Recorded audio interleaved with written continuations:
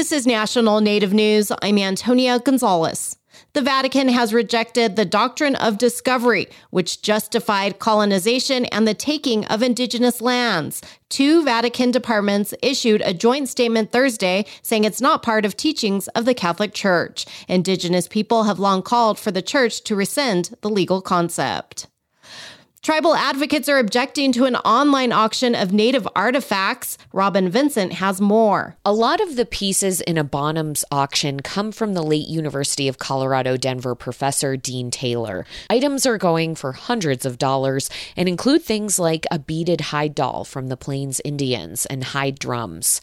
Tribal advocates say the dispossession of Native cultural and sacred items like these is common today.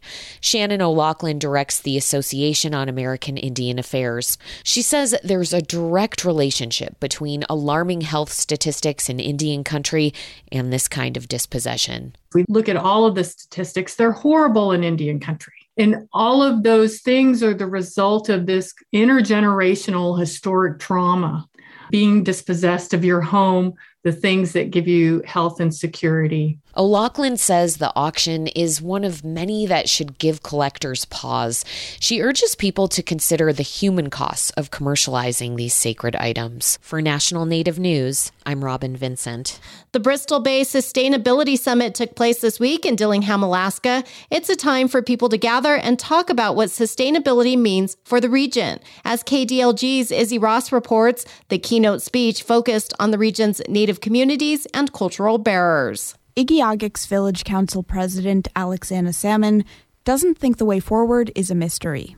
What we're trying to achieve isn't impossible. It already was. We come from perfection. During her keynote speech at the Bristol Bay Sustainability Summit, Salmon said she used to think she had to leave the village in order to succeed. But that has changed. I want to be one of those elders that is wise. I want to share how to sow, where the best berry patches are, how to make all the traditional foods. That's what I want to be, is that elder. Salmon keeps returning to traditional knowledge as the most powerful way to protect and sustain Bristol Bay's lands and peoples. She said tribes need to assert their authority as nations in land stewardship. Let's sustain for 8,000 more, leaving the littlest footprint.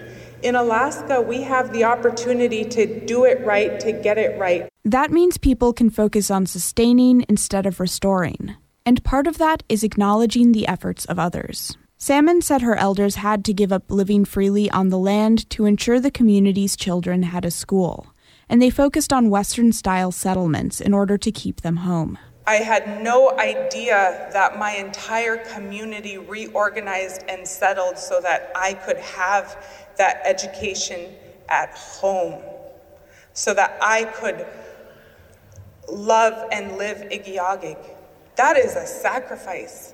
Salmon said moving forward, they need to continue to focus on education, like speaking Yupik in the classroom and creating local opportunities for students. As for the sustainability people are seeking, Salmon said it's already embedded within Bristol Bay's Indigenous peoples. This is our state. We're the only people with an inherent right to our lands and waters. We have a proven track record. We have never diminished our resources. We have stood the test of time. I'm Izzy Ross. And I'm Antonia Gonzalez.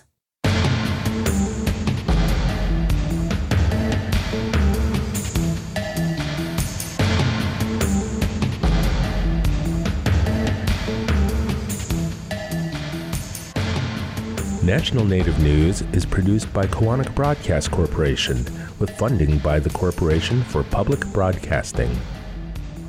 Support by the American Indian College Fund, providing millions of dollars of scholarships to Native students every year. Applications are accepted through May 31st at collegefund.org or by phone at 800-766-FUND.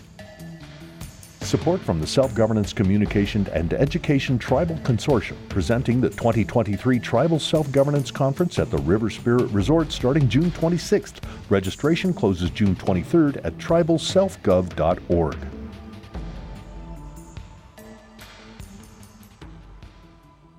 Native Voice One, the Native American Radio Network.